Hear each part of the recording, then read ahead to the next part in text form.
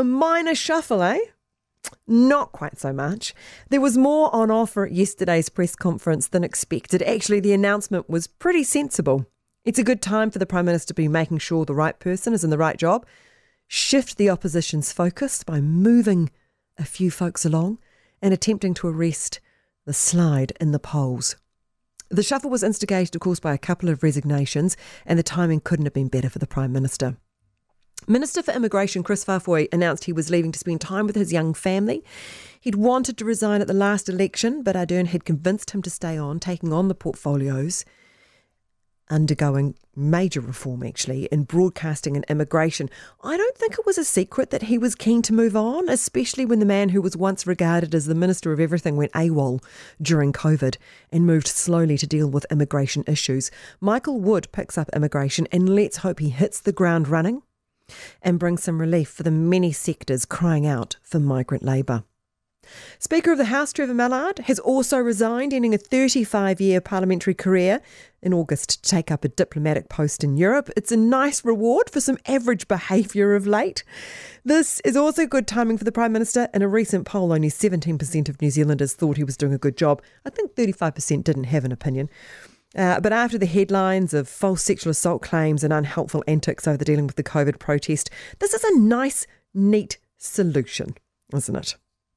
Chris Hipkins, who is fast becoming Labour's fix-it man, is going to take over police and passes the COVID-19 response to Aisha Verrall. We now have a person with a criminology degree in charge of the police. Not a bad idea, but Hipkins' ability to manage complex portfolios, deal with opposition, communicate well with the media might be more behind this move rather than a degree he did in the late 90s. Basically, he's competent, right? The Prime Minister said she felt the focus for the police portfolio had changed since 2020 and the focus on what was needed for police now had been lost, but added that Poto Williams is a capable minister and retains her confidence and will stay in Cabinet as a Conservation and Disabilities Minister. Hipkins is, of course, very fond of his education portfolio, but to free him up, a large part of that portfolio will go to the Associate Minister, Jan Tinetti, who is a former principal and teacher, and she seems to have a good handle on the job. See what I mean? It all just seems to be very sensible, doesn't it? It is also worth noting Poto Williams lost the building and construction portfolio. That was handed to Megan Woods, who was the Minister of Housing. Things are not settling down in the construction sector. This could be an issue leading into the election next year. It is best to move this portfolio into more capable hands now. Another sensible decision. This reshuffle is a sign of things to come. It's a chance to give talent an opportunity to step up and shine before the Prime Minister undertakes a major reshuffle at the beginning of next year. And it, of course, is highly unlikely that Labour will have a caucus of 65 ministers next election. So it's also important for members of Parliament next election. So it's also important for the party to make sure their best talent is retained.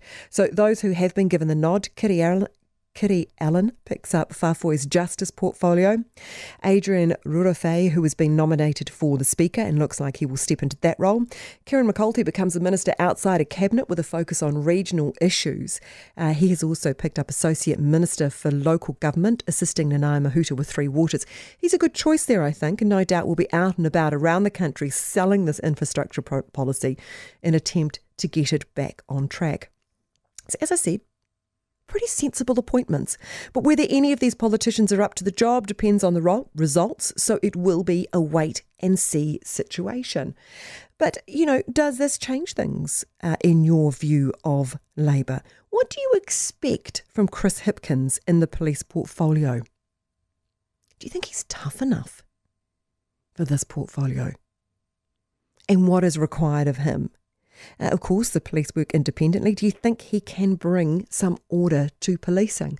Is this reassuring to you? I mean, we talk endlessly, don't we, about gangs and gang violence and crime and what is taking place at the moment and police and resources and all these kind of things here on Talkback. So are you confident? Does this give you some confidence? He is a capable minister. There's no doubt about that.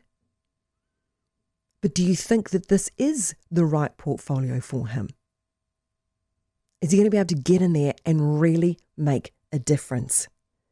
And does Trevor Mallard's performance warrant a cushy gig in Europe? Keen to hear your thoughts on that as well.